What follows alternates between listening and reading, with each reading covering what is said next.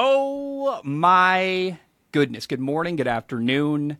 Whatever it is for you, I hope you're having a fantastic day. My name is Zach Schomler. This is Strong Opinion Sports, episode 549. And joining me today is Marcus Whitman. Marcus, how are you? I'm doing great, Zach. It's really good to be here, selfishly to see you back making podcasts again. I'm a fan of the show, as always, so it's been good to listen to you, and as a friend, it's good to see you back in action and living your best life in Hawaii. So, I'm excited for this. Thanks for having me. Can I say, and I want to say this so everyone can hear it, because I think you should be supported. I love your content. And if you like me, you were someone who really helped me when I was in a really bad place. We saw each other together in Vegas, I think it was January. Yep. And I was really not in a good place, and you were really kind to me and really helpful to me. And I just want to give you kind of a tip of the cap publicly, because you were so helpful to me. And I think when I look at people and support them on YouTube, I want to support people that are good people and kind people. And you're definitely really, really kind and really, really nice. And I think that goes a long way. So I just want to say thank you in front of everyone listening that you really helped me, and I'm very grateful for that. No, you're going to make me get emotional, man. I appreciate it. But no, you made it easy. I mean, you're a great dude too. And we had an epic night, man, in Vegas. We walked the whole length of the Strip. It was, we weren't going crazy. I don't want to give people ideas that we were hitting up strip clubs or anything, but no, it was cool to. Don't tell them about our insane run with the drugs, man. Come on. No, that didn't happen. Can you? No, I appreciate it. I have learned I am bad at introducing people. I had Brian Simpson on, who's I think the best comedian working, and I didn't even introduce him as a stand-up comedian. I was like, I was just so excited to talk to him, and I realized I need to have people say who they are, what they do. So, Marcus, can you introduce yourself to anyone who doesn't know who you are and what you do? Yes, I am that franchise guy on YouTube. I do pretty deep NFL analysis. Right now I'm doing my deep dive series where we basically count down from my number 32 ranked team all the way up to my number 1 ranked team. Each team gets about an hour and a half plus, and we just go through the whole roster and rank their positions against the rest of the league and how I expect the team to do. So that's just an example of kind of the stuff I do, just kind of cover all 32 teams and try to do it to the best of my ability. What was the last team you covered? What's the most recent one? Last was the Broncos, which was a very fascinating one. What were they ranked? That's interesting. 19. So they were 12th last year with all the hype, and now they're 19. So they're kind of like fringe playoff team. A couple of major X factors with Peyton and Russ, but the rest of it's in pretty good shape. I think this is not in our notes to talk about, but I think Sean Payton's really going to help Russ. I think that he had kind of a crisis of confidence off the field and even on the field, and I think Sean Payton's the right guy to get him in the right place mentally. What do you think of how Sean Payton's going to impact Russ? Yeah, I mean, I agree with the mental side of things. Absolutely, I think. The main keynote I had in my video was watching the Broncos last year. It was like a bunch of theater kids got together for to rehearse the play for 2 days and then try to perform on Broadway. Yeah. And they had, receivers running into each other, false starts, not picking up blitzes and pass protection, just receivers running the wrong routes, you name it. It was a complete disaster class operation with Nathaniel Hackett, and I think just bringing in Sean Payton, who is not going to let that stuff happen, he is going to run a tight ship. Even if in some weird world where even if the plays he's calling aren't any good, at least they'll be running those plays correctly, let alone the fact that he actually knows what he's doing. So I think it's a massive upgrade. I think, and I'd love to hear your response to this. To me, I just can't imagine a Denver Broncos team that was where you blame Russell Wilson as a problem last year. He wasn't great, didn't play well, but there was so much disaster around him. It's hard to play well on a team that's got everything going wrong and a coach that's letting you down constantly. How much of what went wrong in Denver last year do you put on Russ? And is part of why they're 19 because we just don't know what to expect from Russell Wilson this fall? Yeah, I mean, he definitely takes some blame for sure. He doesn't deserve as much blame as everybody's putting on him. I've seen him being ranked as the 28th best quarterback in the NFL heading into the year, and I'm like, bro, I get it. What have you done for me lately, league, and all that stuff? But he still made plays. I thought he got better as the year went on. as they did figure out some of that just kind of chaotic mess that they had going on. But he was definitely not good old Russell Wilson too. It's tough because having a good surrounding cast helps you play better, but he did miss throws. I felt like Russ's best trait has always been that pocket presence and that kind of eye in the back of his head to extend plays and just always knowing where the rush is coming from, when to stay in the pocket, when to get out. I felt like he was a little bit less consistent with that. You could still see that it's there, but it wasn't every single time the pressure got in. He knew exactly where to go, which is his best trait. So that went away a little bit. And then he was just pressing. He was pushing balls into double coverage, not seeing intermediate parts of the field. So I don't know, 25% blame on Russ? I think Russ is capable of playing the way Drew Brees played in the Saints' old offense, where he gets the ball out really quick. I don't think we need to see Russell Wilson running around and extending plays the way he used to in Seattle. And I think Sean Payton can take what Russ does best and then expand on that and have him play in a more of a style that Drew Brees played, from the pocket, getting the ball out really quick. Do you want to see that? That's what I expect and what I hope to see. Do you think he could do that? I think that's the biggest X factor, honestly, the biggest wild card with it, because Russ has never been known for that necessarily. But we know he has that work ethic that he's going to recommit himself to running this offense the way Sean Payton does. I think he's an adequate quick game passer. Yeah. I wouldn't say he's great, but if he becomes a good quick game passer, I don't think he's ever going to be Drew Brees, and I don't think you're saying that either, but yeah, I think he can definitely reshape his game a little bit, and he knows he's going to have to too, because he kind of learned last year he can't do quite as much as he used to, athletically speaking, and that's an evolution we saw with Aaron Rodgers, for example, late in his career, was okay, I have to really focus on the in-structure stuff, and he won a couple of MVPs. So, I think similar, notes on what Rodgers did, I guess, could be useful for Russ. Yeah, I wonder if Russ could even extend his career. If he keeps playing the way he did in Seattle, running around trying to extend plays, he's just not going to last very much longer, I don't think, physically, let alone it's not working. But I think if he can learn to win from the pocket, we could see a Russ who works hard and develops play for another 5 years in Sean Payton's system. But there really is that big, can it work, can it not? Do you know about so his dad died when he was way younger, and then his advisor, the guy who really helps him off the field kind of get his mind right, Trevor Moab, he died as well. And so I think Russ last year didn't have anyone guiding him. And when you're struggling, so I think he left Seattle. It didn't end well. I don't think he got proper support there. Goes to Denver. It's supposed to be better, and then it's not better. You know when to lean on to help you emotionally or psychologically off the field. Your coach is failing you. I think confidence starts to deteriorate. I know because I've been there before, and you start to believe the things people are saying about you.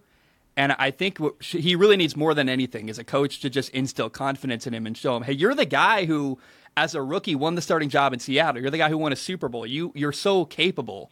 And I think when you look at Drew Brees left San Diego and left the Chargers, went to New Orleans, he was recovering from this horrible shoulder injury. He was really struggling. And Sean Payton was the coach who really showed him, hey, you're not you're totally fine. Your shoulder's not the problem. Let's teach you to throw more with your legs, and kind of brought him back and gave him confidence. And I think Russ can get that from Sean Payton, which is confidence. And that, I think, could go such a long way for a player like Russell Wilson. Yeah, I'd buy that. I'd totally buy that. And this is best why I sales love pitch. your show so much, Zach, because you think about the human side of things that most people don't, and that shit matters. So I'd buy that for sure. Thank you, man. Let's talk about DeAndre Hopkins first, if you will. DeAndre Hopkins signed a deal with the Tennessee Titans, 2 years, $26 million. I guess it's worth $32 million with incentives. My initial reaction was very disappointing. I was like, man, I was disappointed, I guess. I was like, man, I wanted to see him in Kansas City or Buffalo or on a team where I thought he could play with a great quarterback and win. Although, as I sit on it and kind of marinate, I realize, hey, for Tennessee, this is such a great move, I think. It's an expensive move, sure, but what else was Tennessee going to do to maybe get way better? If DeAndre Hopkins is what he's been in the past, this is a big deal. What are your initial thoughts on DeAndre Hopkins going to Tennessee? Were you initially disappointed? Do you think it's awesome? Share your thoughts. I was initially super excited. I get, people want to see him go to Kansas City, see him go to Buffalo.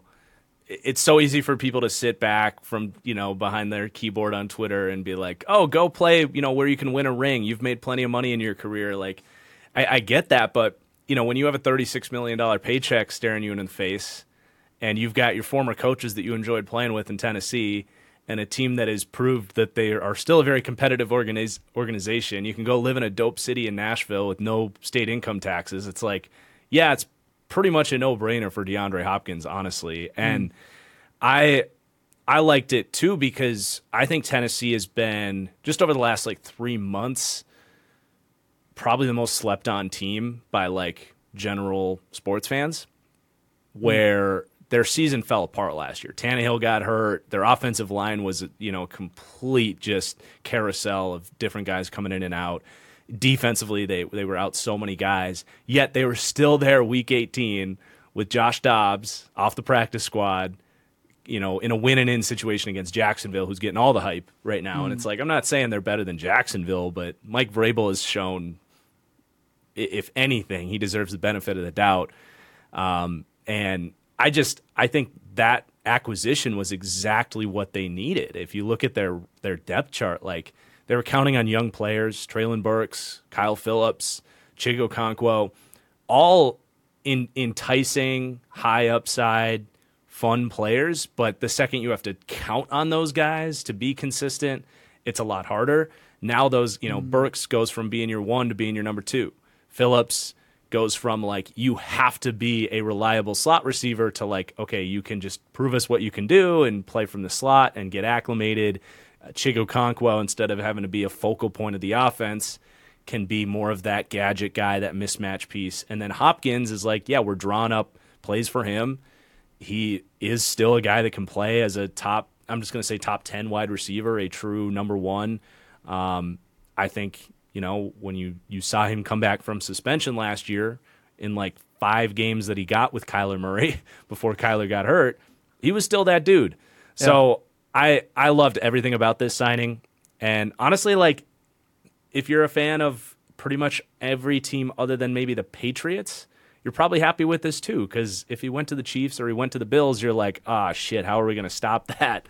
I think it's good for the league as a whole. I just think parity is always good. And this raises up the Titans without pushing any of those AFC teams.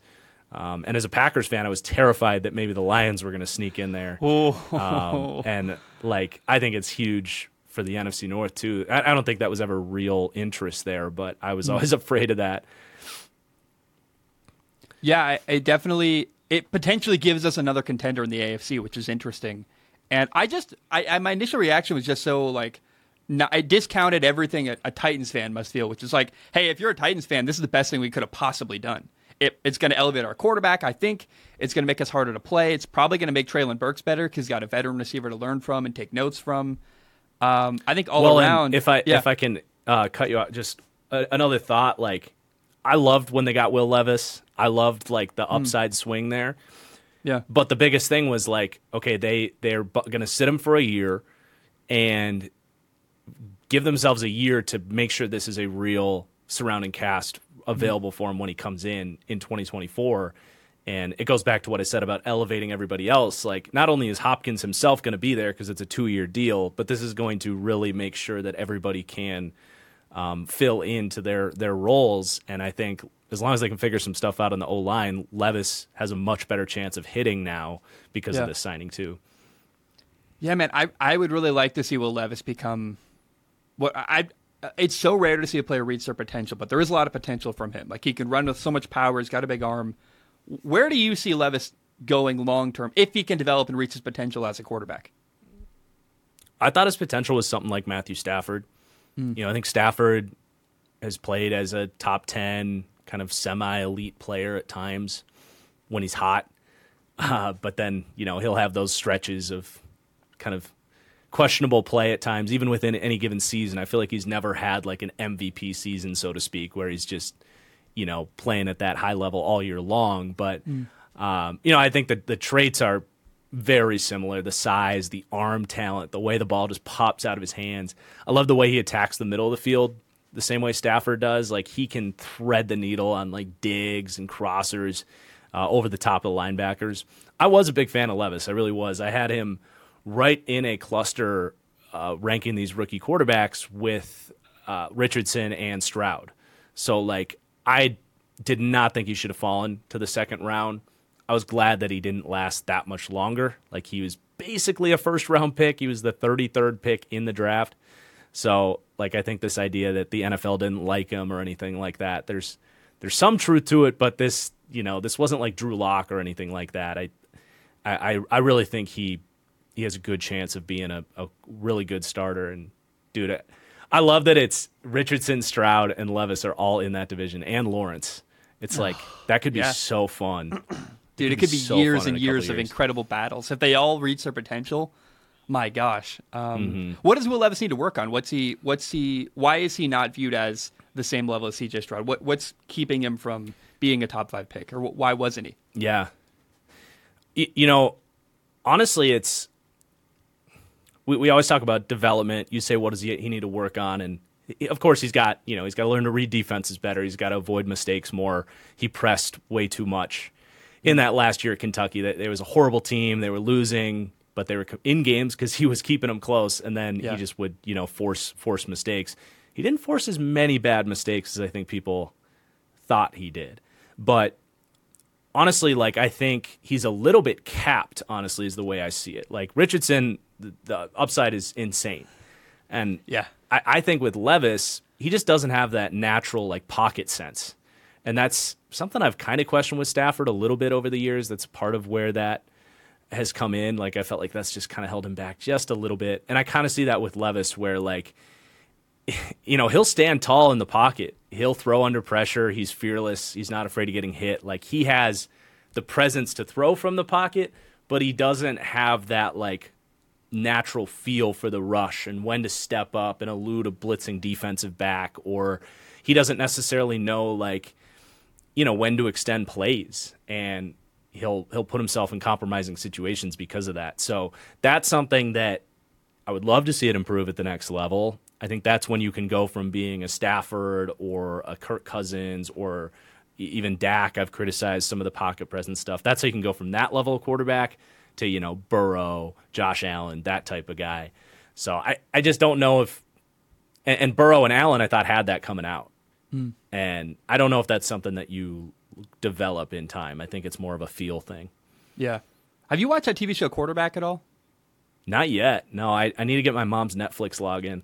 Oh, man. Dude, you can use mine if you want. I've been watching it, and one of the big takeaways is they really do a good job showing how physical of a position quarterback actually is. Kirk Cousins gets leveled so many times, and it's one of the first times I've really seen just how much they show the behind the scenes of a quarterback taking care of their body and the bruises and the cuts and all the little just the beating you really take at that position. And it really makes me hesitate when you see small quarterbacks. I've always supported small quarterbacks. They're fine. Why can't a guy who's shorter make it? But then you watch Kirk Cousins get destroyed, and you're like, I don't know. I think I would rather have a 6'5" guy who can really maybe last 18 weeks and take the beating. Do you see that becoming an issue for guys like Kyler Murray and Bryce Young? Do you think their size and their frame could be a problem? I'm not as worried about it. I think the thing I always say is, who are the two quarterbacks that have legitimately had their career altered from injuries in the last 5 years? Andrew Luck and Cam Newton. Big, massive quarterbacks. Even Big Ben throughout his career dealt with a lot of dings. To me, it's much more important to know how to protect yourself than it is how big you are. But, math is math, physics is physics. You're more likely when you get hit, if you're that small, to be hurt. But reducing the amount of times that you do get hit is way more important, I think. If I may, real quick, you mentioned Big Ben, Cam Newton. These guys, they never tried to avoid hits. They almost had this view that they were infallible, where Bryce Young in Carolina in college did such a good job avoiding hits. He would slide. You almost couldn't touch the kid. He just never, ever took a big hit. I really like that you said that because, again, how many times did we watch Big Ben or Cam Newton just get absolutely obliterated But because they refuse to slide, they refuse to get down, they refuse to protect themselves. That's an interesting point that I love that. Yeah. Continue, please. And Bryce, he hasn't gone a week in the last 2 or 3 years without someone telling him how frail and small he is. So that's always going to be in his head. Yeah. And Kyler, it was a non-contact ACL injury. Yep. You know, that happened. It sucks. He seems to be someone that protects himself pretty well. He doesn't try to take guys on. He'll slide, and he's got the baseball slide down. He's pretty good. Russ has always been the same way. So I think it's much more about that. Yeah, no, I just think it's a good conversation to have because I think a lot of America's watching that show Quarterback and being introduced to how physical that position is. And I think a lot of people are thinking, hey, should we be worried about our quarterback getting hurt for the first time maybe ever? They're like, oh, my God, it really is a thing. You just get leveled. And I think it's worth talking about even if it's a non-starter. Yeah. Well, and I haven't seen the show yet, but, I mean, Kirk's kind of a sitting duck back there too, right? Yep. Like, Bryce, Kyler, Russ, like they're able to at least, slip out of the sack and they're getting, taken down by an ankle tackle instead of just – getting completely leveled head on. So I think there's some of that too. Yeah, how many times Kirk is like, I'm going to hang in here. They're doing an all-out blitz. I'm waiting to get one-on-one coverage with JJ, and he'll just get obliterated and get rid of the ball at the last second deep and hit his man. You talked about a quarterback who fell in the draft and, maybe was better, but because of the team around him in college wasn't as good, it was a problem. I think, so you talked about Will Levis, how he's last year in Kentucky, the team wasn't as good around him. I think you could say the same thing about Sam Howell at North Carolina, where his second to last year in college, he had this great NFL talent around him. His last year in college, those guys left, the talent around him wasn't as good, and therefore the tape wasn't as good. So what he could do wasn't as good. What do you expect from Sam Howell? Because Washington's made the pitch to us, a great marketing pitch. Well, remember, he was viewed as a first-round pick until his last year in college. He's still the same guy.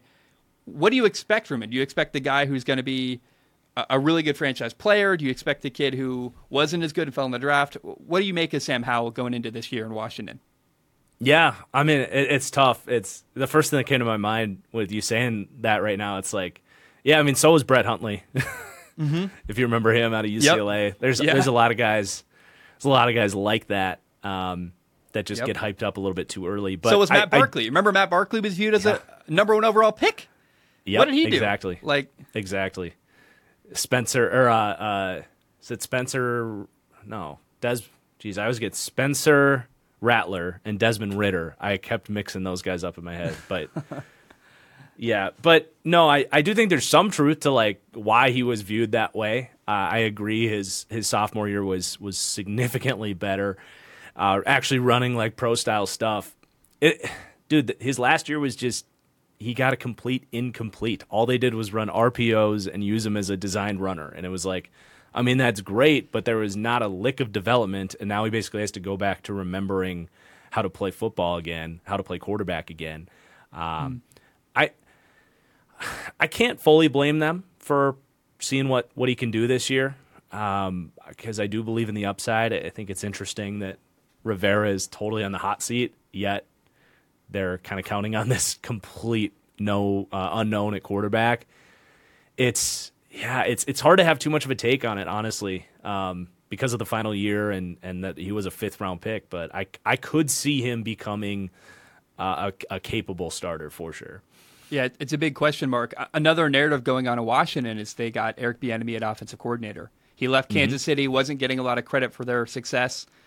And if Eric Bieniemy goes into Washington with a 5th-round pick, Sam Howell, in his second year, makes him look really good. They got some good receivers there in Washington.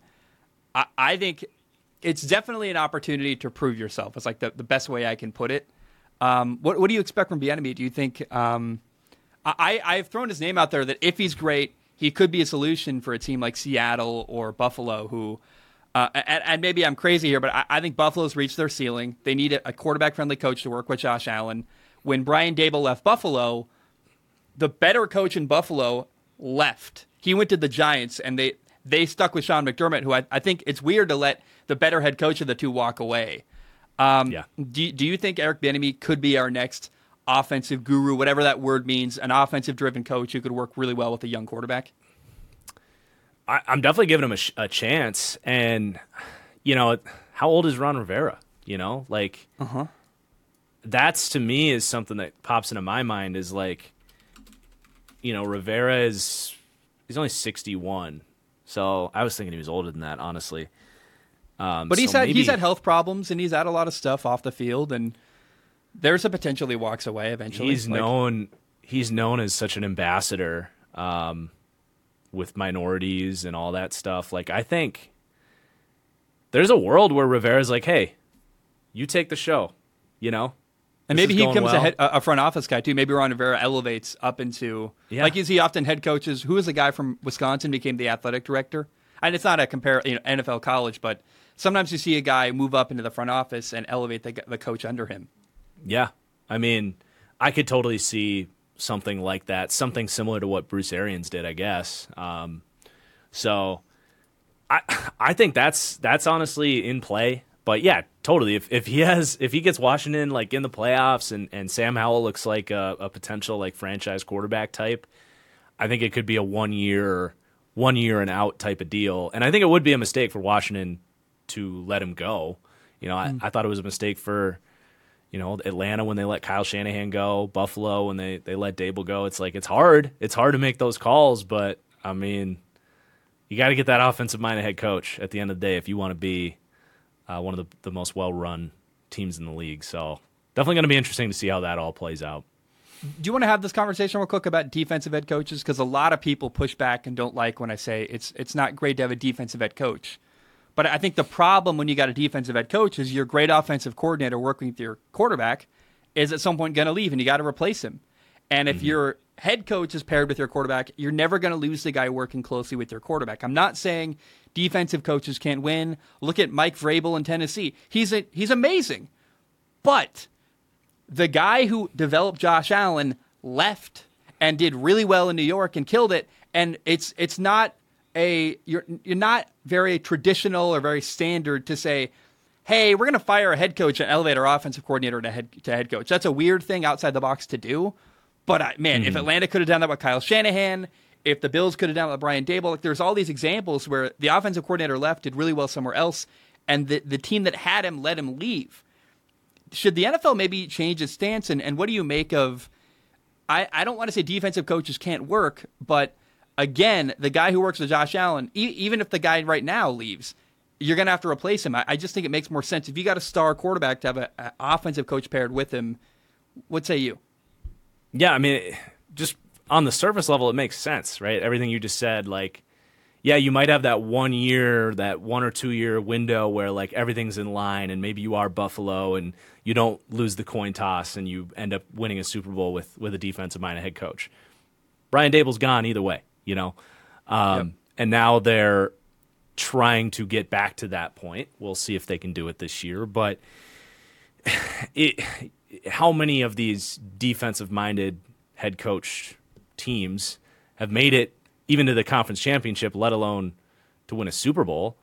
Like, well, let me say, the last 4 Super Bowls have both teams been coached by offensive head coaches. Both teams so the last 8 coaches to go to a Super Bowl have all been offensive head coaches. Like that's not an accident. I'm not saying, but like I look at Pete Carroll and say, is Pete Carroll the guy to really take the best advantage of their incredible receiver room right now and to get this offense as far as it could and win a Super Bowl? I don't think so.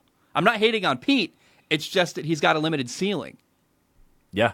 I mean, if you want to win the Super Bowl, you have to be the best. You can't be the 6th best. And it's the proof's in the pudding. Like having that offense, a great offense in general, is the way to be the best. Having a great defense is necessary. A good defense, I would say, is necessary in the Chiefs' case. But yeah, I just think hiring defensive coaches, you are admitting yourself to a lower ceiling long term, and a lower chance at being one of those top teams. Who had the best defense in the NFL last year? Would you say it's San Francisco, maybe? Like top 3 at least, the 49ers? I think they're the defense nobody wanted to play, I would say. Kansas City beat San Francisco 44-23 last year. That incredible 49ers defense gave up 44 points to Patrick Mahomes in Kansas City. Yeah, I'm not trying to. That's one example I can think of off the top of my head. But my point is, a great offense beats a great defense. It's just straight. I mean, I don't know. It's really confusing to me how I want to even, maybe these are fighting words, but I look at Seattle or Buffalo, who I just don't think is going to win a Super Bowl with Sean McDermott and Pete Carroll at head coach, and say, you might be happy with that, but then I would argue you're complacent. You're not hungry to go even farther, and you're afraid of taking a risk and trying to fire your good coach to get a great head coach. And it bothers me that people fight with me on that. I am waiting for the team that reaches that fork in the road. That I said it with Atlanta when they let Kyle Shanahan go. Said, look, Dan Quinn's sweet, but that was Kyle Shanahan's team, and everybody knew it. And they weren't able to, stick their feet in the ground and say, I'm sorry, Dan, we can't let Kyle go. We love you. If you want to be our defensive coordinator, I know it's weird, but we have to promote Kyle Shanahan to our head coach. And then it happened again. When Brian Daboll came up, everybody knew how great he was. He even stayed an extra year to try and get it done. And they stand by Sean McDermott. Great CEO type of coach. He's in the top half of head coaches in the league, but I think we saw a drop-off in play calling last year. They kind of failed to make adjustments against the Bengals in the snow, and there you go. You're done. You lost to an offensive head coach in Cincinnati. So I'm totally in sync with you on this one. Well, I think you could even argue another team that might be falling victim to not hiring an offensive head coach is the Ravens with Lamar Jackson. I mean, what if they go get someone great? They go get a Kevin O'Connell or I don't know what name. I'm blanking on names right now. But what if they in the last year had said, "Hey, I know it's crazy. John Harbaugh's amazing. He won a Super Bowl. We love him, but the NFL has changed, and we need a coach to work closely with our young quarterback to get him where he can go." Because Baltimore repeatedly has failed to hire an offensive coordinator that lives up to my standard. Let's talk about running backs. Can we? There's been some news and a lot of consternation and what's the value of a running back. The way I see the running back position right now is you play on your rookie contract for 5 years. You make as much money as you can. The NFL is going to use you up and spit you out, and you're never going to get a second contract ever again. I would be surprised if we see another running back really, truly get a great second contract. I don't love that. It makes me uncomfortable to know that players are – the NFL is just going to use you as best you can and then discard you. But that's the reality. What do you think of this running back situation happening in the NFL? It's definitely easy to see how we got here. It is – unfortunately, it is just at the core of the issue, it is just supply and demand, which – in a free market is always going to win out. And ultimately that's what's happening. I do think that if running backs can get together and almost unionize in a way, they can have a little bit of foothold and a little bit of power here. I think Austin Eckler has really been a leader on this subject in the last couple of weeks. He's really well spoken on it. He makes some good points. I think he's a little bit do you remember me when I went through the whole fix Madden franchise thing? Yes. Do you remember? And I was tweeting every day, and I reached a point where I was my blood was boiling the second my alarm went off, and I was I couldn't get my mind off it. I probably said some stuff I regret, but I felt so passionately. I feel he's got a little bit of that anger in him right now. But he's keeping himself composed in the public, which I respect. But no, I think if they could get together with an incoming rookie class and come together with a lot of the top veterans and be we need a couple changes for how we're compensated here. I think if you could get a 3-year rookie contract instead of a 4-year rookie contract, that would help a lot so that these superstars – with no extra year option either, because a 4-year becomes a 5-year truly for right. a great running back. Yeah, Josh Jacobs last year, great example. Although he's a different case because they for some reason declined his 5th year option, which was always silly. But he was on the 4th year of his rookie contract last year. He led the league in rushing. He made probably $4 million, and he was a 1st-round pick. But yeah, I think letting these guys get to the market quicker, is going to be helpful. It might hurt them a little bit on the front end because that hurts their draft value even more because you don't get those 4 years out of them, or 5 years. But I think the running backs might have enough power to get that done for them, which would be useful. And I think some form of reworking the franchise tag for them would be useful, like whether it's because normally the franchise tag is you get the average of the top 5 players at the position. I think if you could be like, okay, we get the average of the top 5 plus 50% of that or something like that, because it's just so easy for these teams to be like, all right, Saquon, Josh Jacobs, we're just going to put you on the tag. We don't even care if we have to tag you again next year because it's still less than we'll have to pay you. We're saving money on a yeah. Yep. Wow. And you're not inheriting the injury risk that is a part of the position, the regression risk that is a part of the position.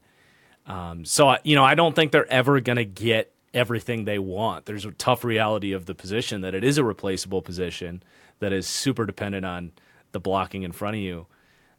But I think there's some bit of a middle ground that could be reached with the right leadership. Well, I got a couple of responses. First of all, is Saquon Barkley replaceable? If the Giants don't have him week 1, that's a problem. So not pushing it back against you, but in general, let's acknowledge how good of a player Saquon Barkley is and what he brings to the table. But the real question is, what's his shelf life? I think an NFL running back lasts for, at the very best, 7 years. It's your max amount of time before the wheels fall off and you're just not capable of playing at the same level you were, because it's a physical position. You get your butt kicked every week all year long. I like the idea of saying, hey, running backs sign a 3-year rookie contract with no 5th-year option. Changing the franchise tag is a really good solution. That's probably the best one I've heard, actually, is the top, the average plus 50%. I think that's really the best way to do it. To kind of, if you're going to make it more of an incentive for a team to give a running back a longer-term contract. But maybe we should do that with the franchise tag anyway, just period. Here's my problem. What is a running back? Because we're seeing some players switch from running back to receiver. They go out wide. They go to running back. So if you say, hey, we're drafting you as a running back, does that mean, and we're giving you a 3-year contract where everyone else gets a 5-year contract or a 4-year contract, does that mean we can't put you out wide at receiver? What if we give you, so the lines get blurred when you've got guys like Deebo Samuel or Cordell Patterson who play running back and receiver, and they go into the backfield and out of the backfield. So I'm not sure that having a shorter contract is a great solution, because there's going to be all this muddy waters between what is a running back actually. How do you define that? Not everyone is a clear defined running back. But the franchise tag solution is the best thing I've heard from anyone, is that adding 50% on top of it. What do you make of that? The kind of muddy waters is there ever a guy who you maybe pay him, but then he's not quite, does that make sense? Yeah. Well, I think with the whole position thing, you would have to have some kind of terminology in the contracts. We can track this stuff. Where are you lining up? PFF does it extremely well. Yep. All the teams use that. You could very well be if player gets over 20% snaps as wide receiver, insert bonus here. There would have to be some with those unique players that will be used in different ways. And those could be worked into rookie contracts too. If you happen to come in and you end up this wide receiver, your contract could completely reshape. So there's words and terminology you could, I think, very realistically implement there. As far as you were kind of wondering, are running backs replaceable? Is kind of what you were also wondering. Well, no, I guess what I would say is I understand both perspectives. I understand the players being frustrated they're not getting paid more.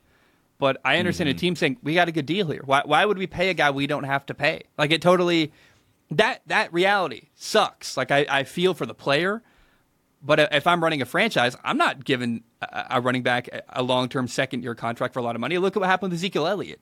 So I guess I understand both. But yeah, let's ask a question, I guess, here. Can you replace Saquon Barkley this year? I don't think so. Do you agree? I don't. I think every case can be a little bit different. And I think part of this is the Giants, almost probably to their fault at this point, haven't really put anyone else in place. They haven't spent a mid-round pick or signed anybody else in free agency to be like a legitimate guy there. You know, they could have brought in, I don't know, Najee Harris, or not Well, Najee they traded Harris, for DeAndre Swift from Detroit, which is what the Eagles did. They would have more leverage because they'd have a number 2 running back who maybe could fill the role part-time. Yeah, I think they've kind of put themselves in a little bit of a bind there because I don't look at the rest of that running back room. Yeah, I think they took Matt Breida their backup. Yeah, Matt Breida, however you say that. Eric, Breida. Yeah, and they took Eric Gray out of Oklahoma, I think, in the 5th round. They don't know necessarily what they're going to get from him. So it's like, yeah, I mean, you probably should have done something else, but maybe they look at this like, all right, Saquon, we're going to put you on the tag, and if you really do want to hold out, we're going to go sign Kareem Hunt, or we're going to go sign Zeke, or we'll sign Dalvin Cook. You know, I think that's kind of the leverage these teams have at the moment is there's these crazy high-end guys available in free agency right now too. So holding out, like I said, supply and demand's a bitch. Look at Le'Veon Bell. Remember when he decided not to play, and he never got paid what he wanted to make at the time. And if I don't imagine Saquon or Tony Pollard or Josh Jacobs, none of them are going to hold out because they have no leverage. If you don't play, as far as I understand, if he doesn't go play week 1, he doesn't get paid. So like, why? There's no incentive for I don't think I think Saquon's a loyal guy who shows up for his team and wants to prove himself. But also, I don't know what he really gains by not playing. He doesn't make money. And that's what this is all about anyway. So I just I feel for the players, but I don't see him holding out. Yeah, absolutely. Do you want to talk about your favorite team now? Can we? Let's do it. What do you expect from Jordan Love this fall? I'm pretty optimistic. I honestly, I am. And I'm not always... Let me explain, by the way. He's the new Packers quarterback, in case anyone... we talk in code, but we forget, like, hey, so Aaron Rodgers left, Jordan Love, the new quarterback in Green Bay. Go, please. Yeah, so, like, I don't like to think that I've been, like, a total Packers homer since I've been doing this. I was raised a Packers fan. I'll call it like it is. I'll be pessimistic with them when I think it's necessary. But... I'm pretty optimistic for Jordan Love. You can go back to what I said about him before he was ever a member of the Packers. Like, I loved him as a prospect. The ball pops off his hand. I felt like he read defenses pretty well. He made in his talk about a guy like Sam Howell, who everybody left in his final year, and the surrounding cast wasn't as good. That same thing happened to Jordan Love. He was definitely viewed as a potential top 10 pick until he didn't play quite as well in his second year, and he started to make some more mistakes, starting to press and trying to put his team on his back a little bit more. But you throw out those big mistake plays, and yeah, I mean, he can read defenses. He can get through his progressions. Really good at extending plays. Good athlete. Like, he has everything you look for to be a top 10 quarterback in the NFL. I think the accuracy was kind of like the main question for him coming out. And with what we've seen with some of the improvements, guys like Jalen Hurts, Lamar Jackson, Josh Allen have shown year by year over the last 5 years. That used to be something that people viewed as a trait that couldn't get better. And I think with modern coaching and mechanic improvements and stuff, we've really seen accuracy be something that quarterbacks can improve. And if the accuracy's there, he's had 3 years to learn this offense, to know his reads, know his progressions. I think he's going to be a good starter right away. Like, I don't see a lot of reasons other than, like, I mean, there's always the world where I'm just completely wrong and he can't read defenses and he just doesn't know what he's doing. But from what I've seen from him and what he showed last year when he came in, I really think he's going to be about like the 20-ish best quarterback. Like, I think he's going to be capable right away. And then if he starts to grow with what's really turned into a fun, young, explosive group of playmakers that are entirely unproven. No one's built like the Packers are right now, where it's, Watson played his rookie year last year, played nine games basically, were really good. You feel good about that. Pretty much everything else is rookies.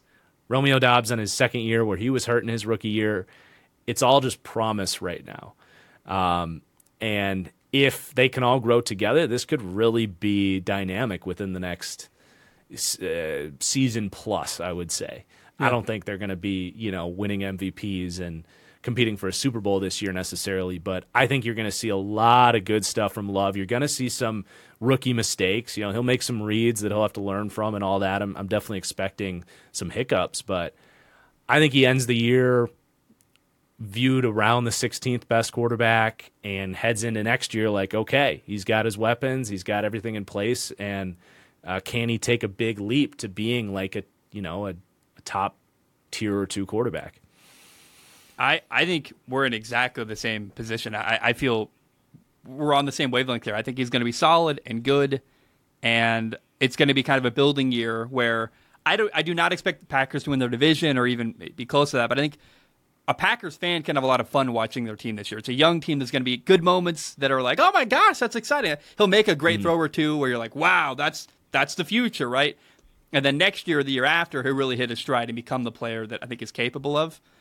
It's not realistic to expect him to reach his potential in his first year as a starter, but I think we're on the same wavelength. I feel really good about the Packers and their quarterback, and and it's a team that's it's a team that's this is their formula, right? And it's shown that it works. We'll take the guy a little earlier than we should.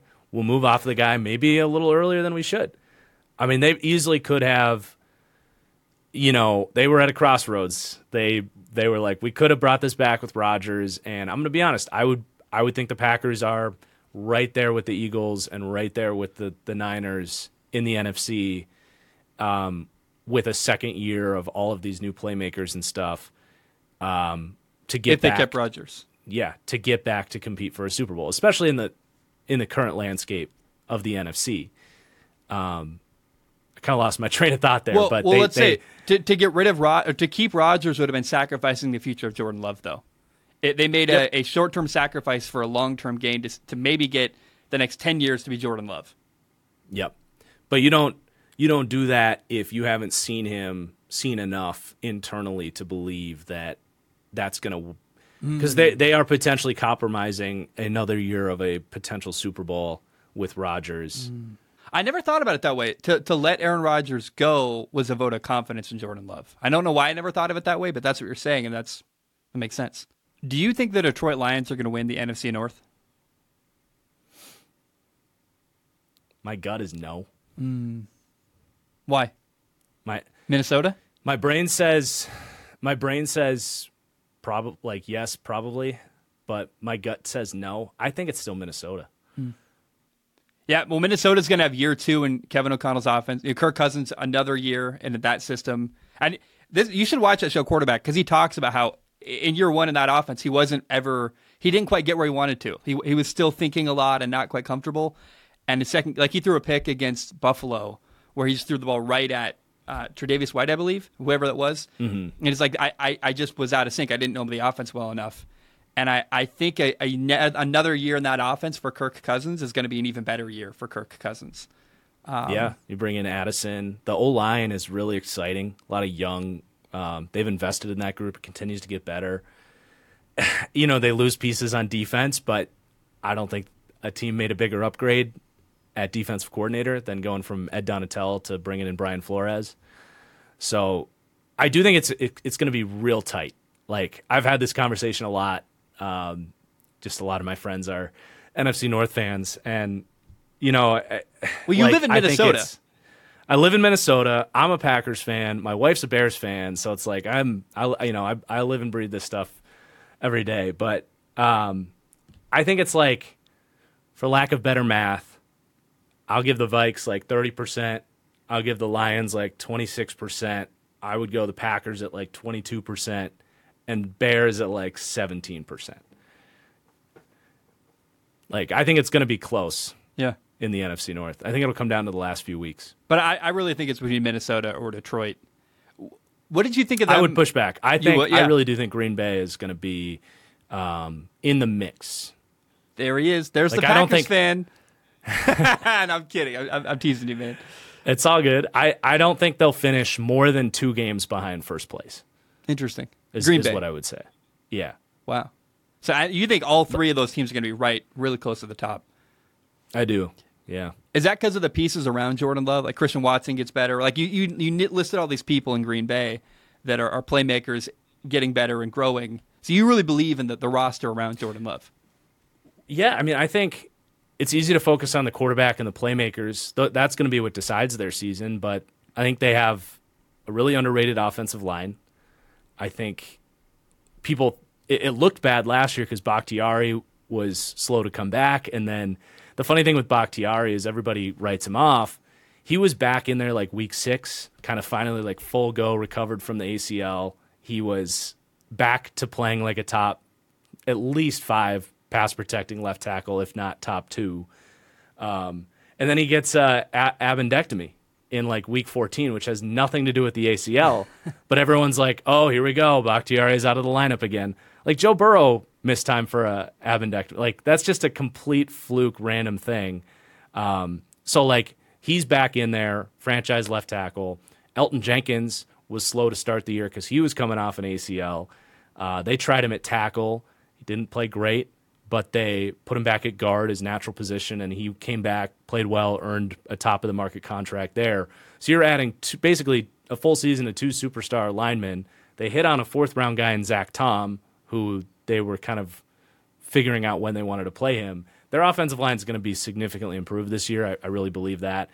And defensively, if Joe Barry can just get out of his own way, that's easily the most talented defense in the division. Like, it's not even remotely close. Not even, like, it's multiple tiers between the other rosters and Green Bay's roster. Because you got a top-end pass rush that just added Lucas Van Ness, who I loved. They've got decent linebacking group, honestly. Well, the Bears invested in that group, but good linebacking group, and I would say the best secondary in the division as well. So, like, if Joe Barry can just be a decent defensive coordinator, which is probably not going to happen because I think he's horrible, but like it says a lot that people don't really fear the Packers defense when their roster is one of the best defensive rosters in the league. Here's an interesting storyline in the NFC North. The player I wanted to see Detroit draft was Jordan Addison, the wide receiver out of USC. Not only did the Lions not draft him, they went and drafted a first-round running back. They traded away their running back. And to add insult to injury, the player I wanted Detroit to draft went to their rival Minnesota.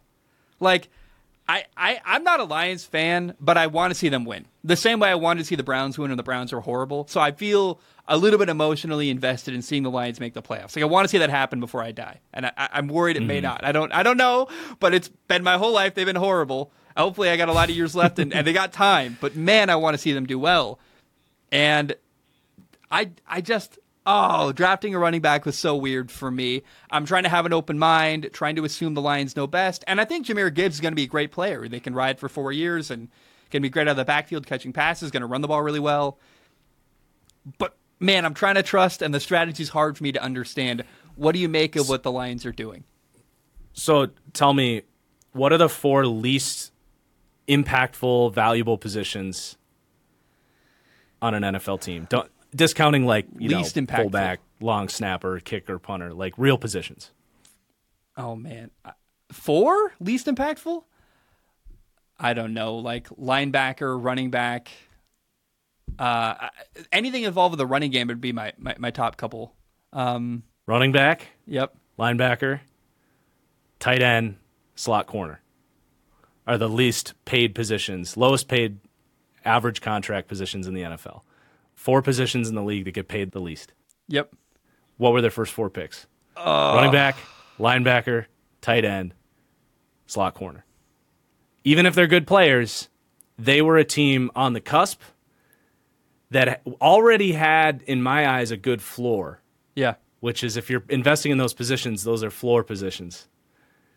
You know who it reminds me of is the Indianapolis Colts for a couple years there, where they couldn't get a great quarterback. They couldn't get a great receiver. They couldn't get a great corner, a great edge pass rusher.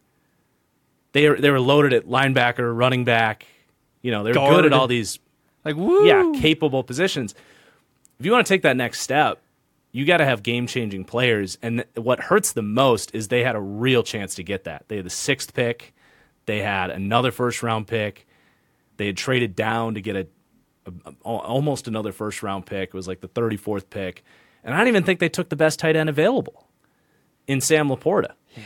They could have had Michael Mayer. They could have had, I think, Luke Musgrave, who the Packers got, is a better player out of Oregon State. It's not that they got bad players. They got players that will help them be a better football team. as did every other team in the draft. That's how the draft works. Everyone gets better on draft day. It's about, they had set themselves back really for this offseason to be like, let's go. Let's get real horsepower here. And they didn't. So that's a little bit of my holdup with Detroit, is I worry that they're going to be a lot better than they were last year. And Jameson Williams is going to miss the first 6 games of the season. Yeah. If I think the division's going to be tight, that matters, They have to play Green Bay week 4. I think Green Bay beats them because Jameson's not out there. It was risky what the Lions did in the draft. It was a moment where they said, hey, it was stupid. Trust us. But if it doesn't work, Oh my God, you're out of a job. Like, you know what I mean? It was so to not, again, if Jordan Addison has an incredible next couple years in Minnesota and has a bunch of touchdowns against Detroit, that's going to be really painful because that's the guy they should have drafted, in my opinion, and they didn't. And it's like, okay, we'll see. And you know who it reminds me so much of is when the Seahawks bought into their own hype a little bit too much. They had some horrible drafts. They took players that everybody said, that's a reach, that's not worth it. They took, Rashad Penny. They took Jordan Brooks, the running back or the linebacker out of Texas Tech. The linebacker, yeah. And he was the best of the picks they made in that stretch. He's a good player. He doesn't turn into, but he's a linebacker. You can't change the game at that position. No. And the Raiders did this same thing with John Gruden. They're like, it's our culture picks. We're going to take Cleveland Ferrell instead of Brian Burns and Rashawn Gary because, he went to a military academy. Like, no, you're just being stupid. Yeah. You're not looking at this process from the right angle. And I think Detroit made that same mistake this year. I really did. Mm. Even if I'm a huge Dan Campbell believer, and I am. Yeah. But I think they let his mentality impact their draft strategy in a negative way. No, I think the philosophy from a football perspective for the Lions, we're going to pound you into the ground, we're going to run the football a ton. It's going to be compelling, and they're going to be another hard. Last year the Lions were a team that was really difficult to beat, but they weren't a great football team. Does that make sense? Do you know the difference? And I don't know that they're still nothing more than a team that's really hard to beat, and that makes me disappointed because they could have been so much more. Dude, they could have taken all those picks, moved up for Anthony Richardson. Would have been so much more interesting than what they did. Yeah. I really just don't think the guys they got are going to change. Like they shipped off DeAndre Swift, who's not as good as Jahmyr Gibbs, but like similar talents. Yeah. You had just spent a top 35 pick on Swift, You got marginally better running back at what cost? At backup running back, Zach. Backup running back. They signed David Montgomery. He's a good player. Yeah. For a team that had spent the last 2 years, I really felt like we're building a special combination of a coach and Brad Holmes. I think Brad Holmes probably got overrun a little bit maybe this year by or at least let Dan Campbell make some of those calls, because I really thought Brad Holmes, every single move he had made since he got there was like building upon all leading up to this draft, and they just completely I hope they prove me wrong. I really do, but I don't like it. Let's talk about your boy Aaron Rodgers here. I have high expectations. I have high hopes. I think that the Jets are going to be awesome. I feel really good about it. It's certainly, to me, of all the 32 teams in the NFL, the Jets are the one team that I cannot wait to see what happens. Like a crazy science experiment. I believe in it. What do you expect from Aaron Rodgers and the Jets this fall? I can't wait. I'm all in, man. I got a Jets Rodgers jersey on back order. I got That's awesome. Anna and I are gonna go. We just got a new puppy, so we're trying to find out if someone can watch it. But we're trying to go down to Dallas for week 2 to see Jets at Cowboys, which Rodgers just owns that stadium. So I would love to see that in person. I've never been to Jerry World, so I'm all in, man. And I'm genuinely optimistic. The AFC is a cutthroat, just complete mess of like great teams. So it's just going to be, trying to emerge through the thick of things at the end of it. But I think they're going to be right there with, honestly, I would still put the Chiefs and the Bengals. And do I put the Bills ahead of them? I don't know. I think Chiefs and Bengals for sure ahead of them, but not by a ton. I think to talk about what Rodgers is going to add here, I already mentioned a little bit of how everything went wrong last year, the O-line, the receivers, and I think he was checked out a little bit. They traded away Devontae. They didn't really give him any, he doesn't like working with rookie receivers. He's a very, structured quarterback. He wants you in the very specific spot. He wants you to know his hand signals. He wants you to know exactly what he's doing, when he's going to do it. And I think he got a little bit frustrated, a little bit checked out, just clearly wasn't as committed to playing inside the structure of the offense last year as he was the 2 years before that when he won an MVP. Also was playing through a broken thumb on his throwing hand, by the way, that I think you can very easily explain away some of the accuracy drop-off that he had after that injury happened. So I don't think I think he could play at an MVP level again, but even if he's the 8th best quarterback in the NFL, which for a guy that I don't think has lost a ton of physical tools, to say that Aaron Rodgers can be the 8th best quarterback in the NFL feels like the understatement of the year, paired with a team that was an average quarterback away from being a really good team last year, from being a legit playoff contender. They're a legit Super Bowl team, man. I really believe it. That division is so much fun. Buffalo dominated it last year, or at least that was the kind of the perspective is, hey, Buffalo's at the top of this division. Now, I don't think so at all. I mean, Miami's going to be better, I believe. The Patriots finally got a real offensive coordinator.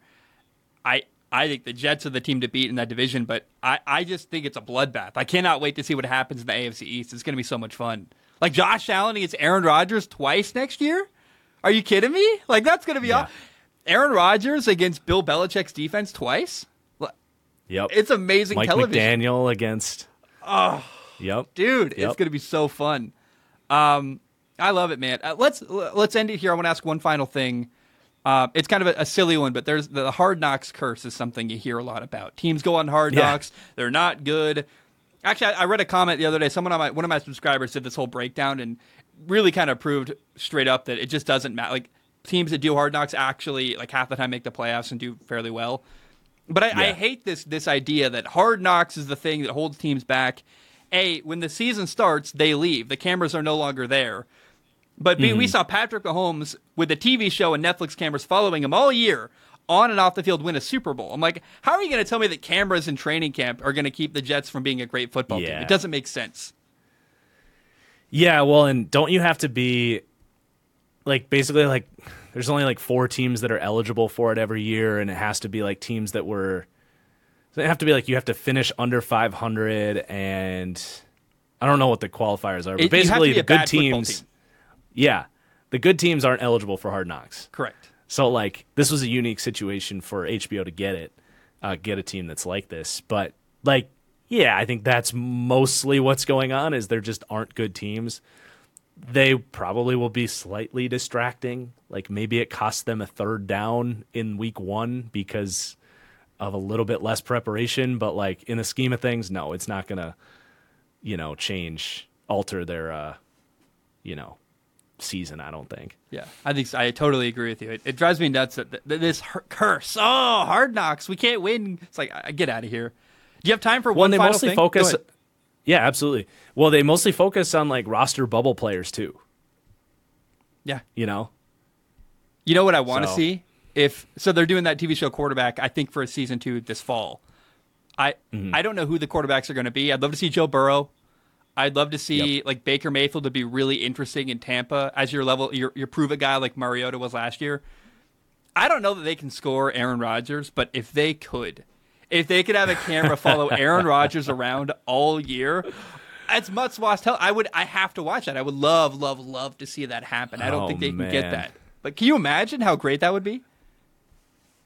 Gosh, that would be one of the most watched Netflix shows ever. That'd be nuts. Yeah. Follow him to Africa in the off-season and do a little ayahuasca trip. Dude, that'd be amazing. So here's my final topic I want to talk about if we can. I mentioned his name, Baker Mayfield, this quarterback who has a lot to prove. He got a 1-year, $4 million deal in Tampa. But as I look around the NFL, of the teams that needed a quarterback, I cannot imagine a better scenario for Baker Mayfield to have gone to. I don't know that he's going to be great or not, but certainly he's being put in a good position.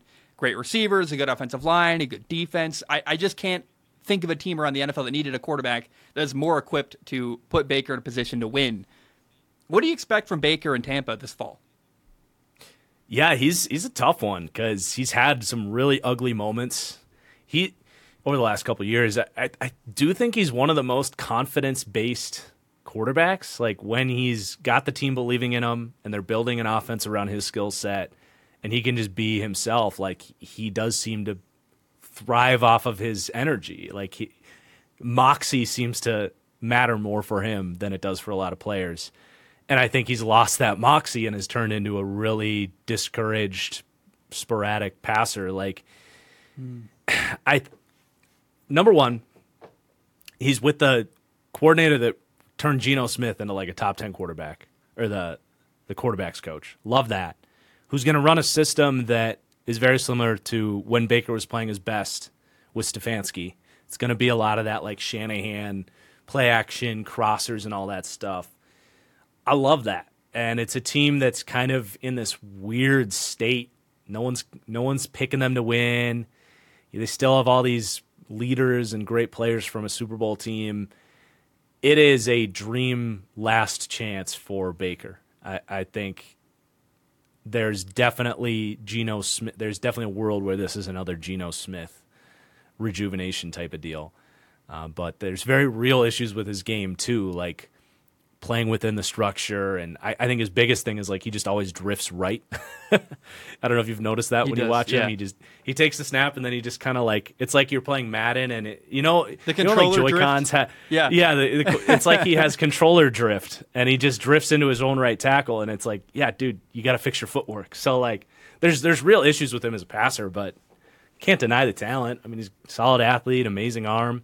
I do wonder how much the shoulder injury set back his arm talent. Yeah. And if you're so used to throwing a certain way and the ball going to a certain spot and all of a sudden your arm is 90% of what it once was, does that just completely throw off everything? His mechanics are mostly his core and his legs are what's generating the power and the force. So I don't think there's a lot relied on. I don't think his power comes from his shoulder. It's a joint that matters, but his power comes from his legs and his core, the way his mechanics work. He's a great rotational thrower. That's why he gets so much out of it. His little frame, the way he rotates on that, it's like hitting a baseball. It's like, oh my God, he just generates so much force. I love it. You look at that division, the NFC South, Tampa, Carolina, Atlanta, and New Orleans. I think they could win their division. Like I think there's a real opportunity here. If Baker is good, Tampa could win the NFC South. And I don't know. I think there's a chance for like a really cool Cinderella story with Baker Mayfield. I don't want to like call my shot. I don't know what to expect. But what you said is really, really important, that when Baker's confident in himself, he's a different player. Yeah. Well, what you said about Baker is so key and really, really matters. Is when Baker's confident in himself, he's a different player. And I can't imagine he won't. I don't know. When I'm hearing from training camp, they're excited about Baker. He's got great receivers. I see it going really well. At least there's potential for it to go really well. And I'm really, really excited about Baker Mayfield in Tampa. I think Atlanta's really fun. I think they're really fun. Like, I love the playmakers. I've been an Arthur Smith apologist. Excited to see what he can do there. Can we linger on them, Atlanta? Yeah. Do you think they're putting Desmond Ridder in a position to succeed? For what his skill set is, yes. I compared him to Alex Smith in like prime Kansas City. Like, yeah, I keep saying that too. Actually, yeah, I didn't love the pick when they made it because it's not because I didn't think he'd be good. It's because I didn't think he'd be great, and I was worried that we'd get here a year later, he'd be the starter, he'd be just good enough that they talk themselves into playing him. And sure, this year, when the conference is complete cheeks, the division sucks. Yeah, you could walk into a 10-win season and maybe something happens in the playoffs. But ultimately, you're probably going to get steamrolled by the real teams when it gets down to the wire. And then what? It's going to be one of the more fun offenses to watch, though, because you have all these positionless players. Bijan's going to be at receiver. Cordero's going to be at receiver. Kyle Pitts is a receiver playing tight end. Jonnu Smith. Like, it's going to be a mini version of what the Niners have offensively, honestly, with all the run after catch threats. And then, the defense has a million moving pieces, so the defense has to be a lot better, but I like a lot of the stuff they did. So I think Atlanta's very much in the mix, neck and neck with my favorite is Carolina in the division. Really? Tell me why. Underrated defense, good pass rush, solid secondary, good linebackers. Love Ejiro Evero, the defensive coordinator they brought in. I thought he elevated the Broncos defense a ton last year. Frank Reich coming in, an adult in the room. Like, I just think it's got some vibes to what happened in Jacksonville last year. I don't think Matt Rule was quite as bad as Urban Meyer, but, a couple of college coaches trying to run an NFL organization. Frank Reich is going to step in. He's literally Doug Peterson. Like, Frank Reich learned from Doug Peterson. They run the same scheme. I think they're both good culture guys. They both play quarterback in the NFL. Yep, exactly. I love that David Tepper has been no expenses held back for the rest of the coaching staff. Like, they bring in Evero, as I mentioned. They bring in not McGloin, Matt, the quarterback's coach. He's a long-term. McCown, Josh McCown. Oh, Josh McCown. They brought him in. Yeah. Thomas Brown from the Rams. Because they were all the pro days, him and Frank Reich were watching, oh, look at this young man. Yeah, but there's no salary cap for coaches, so they spent more on their staff than anybody in the league this year. They just brought in all these ascending minds. They try to create this super team and it goes to the defensive side of the ball too. So I think they're going to be just a really well-run team. Love Bryce Young. I mean, at the end of the day, it comes down to Bryce Young. I think he's special. I think the game just moves in slow motion for him. And even if they don't have high-end playmakers, they have 5 guys that I think can play. And I think they're going to be a above average offense or at least an average offense and above average defense. And it doesn't sound like much, but you don't need much to win the NFC South this year, I don't think. So no. Well, look at the coaching staff in Carolina compared to New Orleans, man. It's night and day.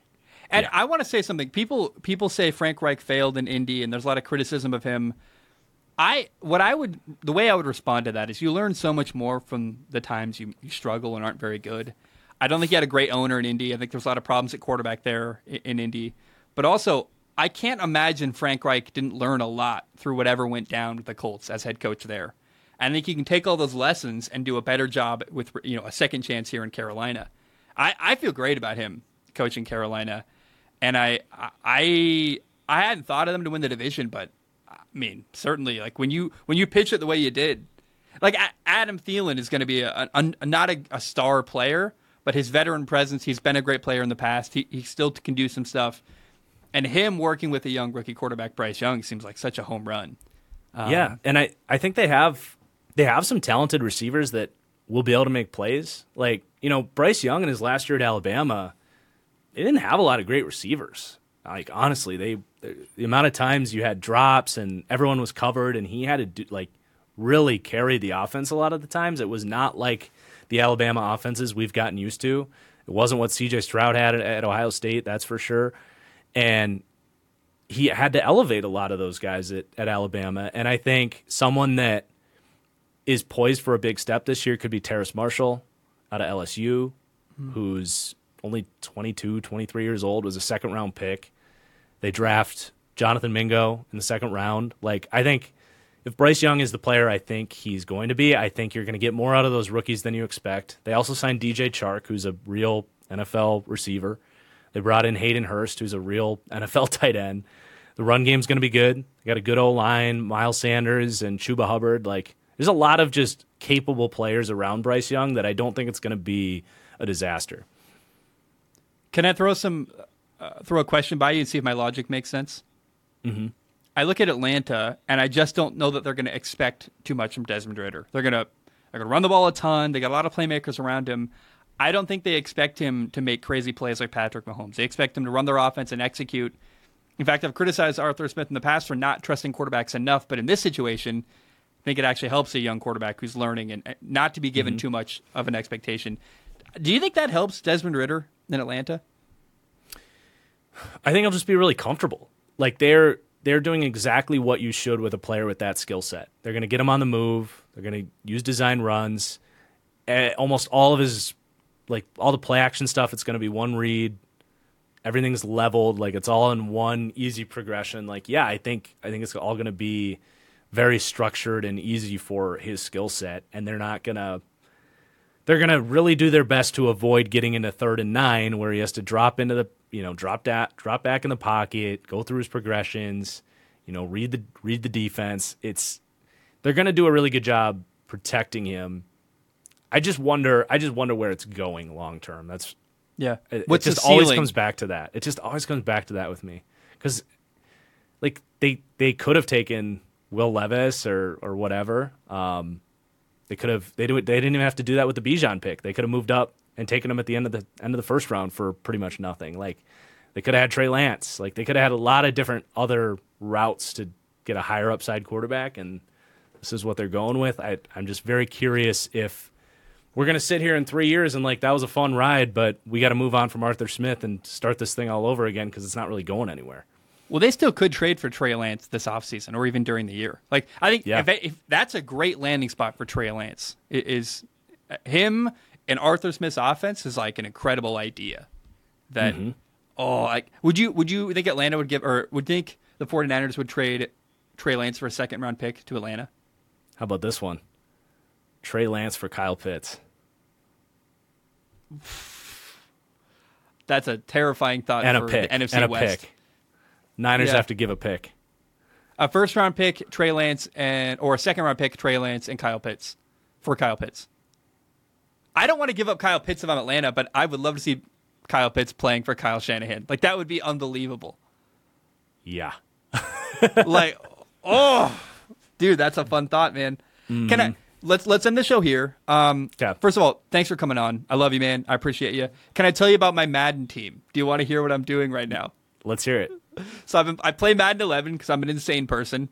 I got to Hawaii. I have a storage unit in Hawaii. I got my stuff out of my storage unit. I have this Xbox 360 that literally has only ever had one disc in it. It's a Madden 11 console. That's the only thing. It serves its purpose. It exists to play Madden 11 on.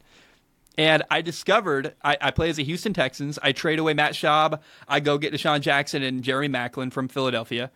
I trade for Pat White. Pat White's my quarterback. I trade Owen Daniels as the tight end for Earl Bennett in Chicago. I put Earl Bennett at tight end. I put Deshaun Jackson at running back. And I run the air raid offense. I never run the football ever. Oh, my God. Out of the back, I literally never. Like, I get one carry a year, and it's like when I accidentally hit Super Sim and they hand the ball to Deshaun Jackson. And then Deshaun Jackson is amazing out of the backfield. Like he's got like 99 speed. You can't tackle him. He's super elusive. Him in open space is unbelievable. Earl Bennett's got like incredible catch in traffic. Andre Johnson down the sideline beating man coverage constantly. Jeremy Maclin's my number 2 receiver. And then Pat White can run. And it's the most fun I've ever had playing Madden in my entire life. It's amazing. I love the idea of like going back to get those like legacy players. Like at this point, those are legacy players, and it's just like what could have been with like a different mindset with the scheme. Oh man, that's fun, dude. Houston's great too. They're in a dome. They play most of their games against what's fun. I play Peyton Manning, and that's like a fun blast in the past. Like he's hard to beat actually, Madden 11. And I don't know. I'm just having so much fun. I'm the most fun I've ever had playing Madden franchise mode. I'm like, I've been enjoying my own franchise with the new Madden with Anthony Richardson on my rookie roster, and it's just like he's so fun. You can do whatever you want with him. Dude, he's a creative player. Like what he can do physically is just is it fun? And I traded for Kyle Pitts. Dude, oh my gosh, man. Yeah. Well, hey, I love you, man. Thanks for coming on, and anytime, you're always welcome. You're one of my favorite people out there, so thanks for coming on. You too, man. Thanks for having me, Zach.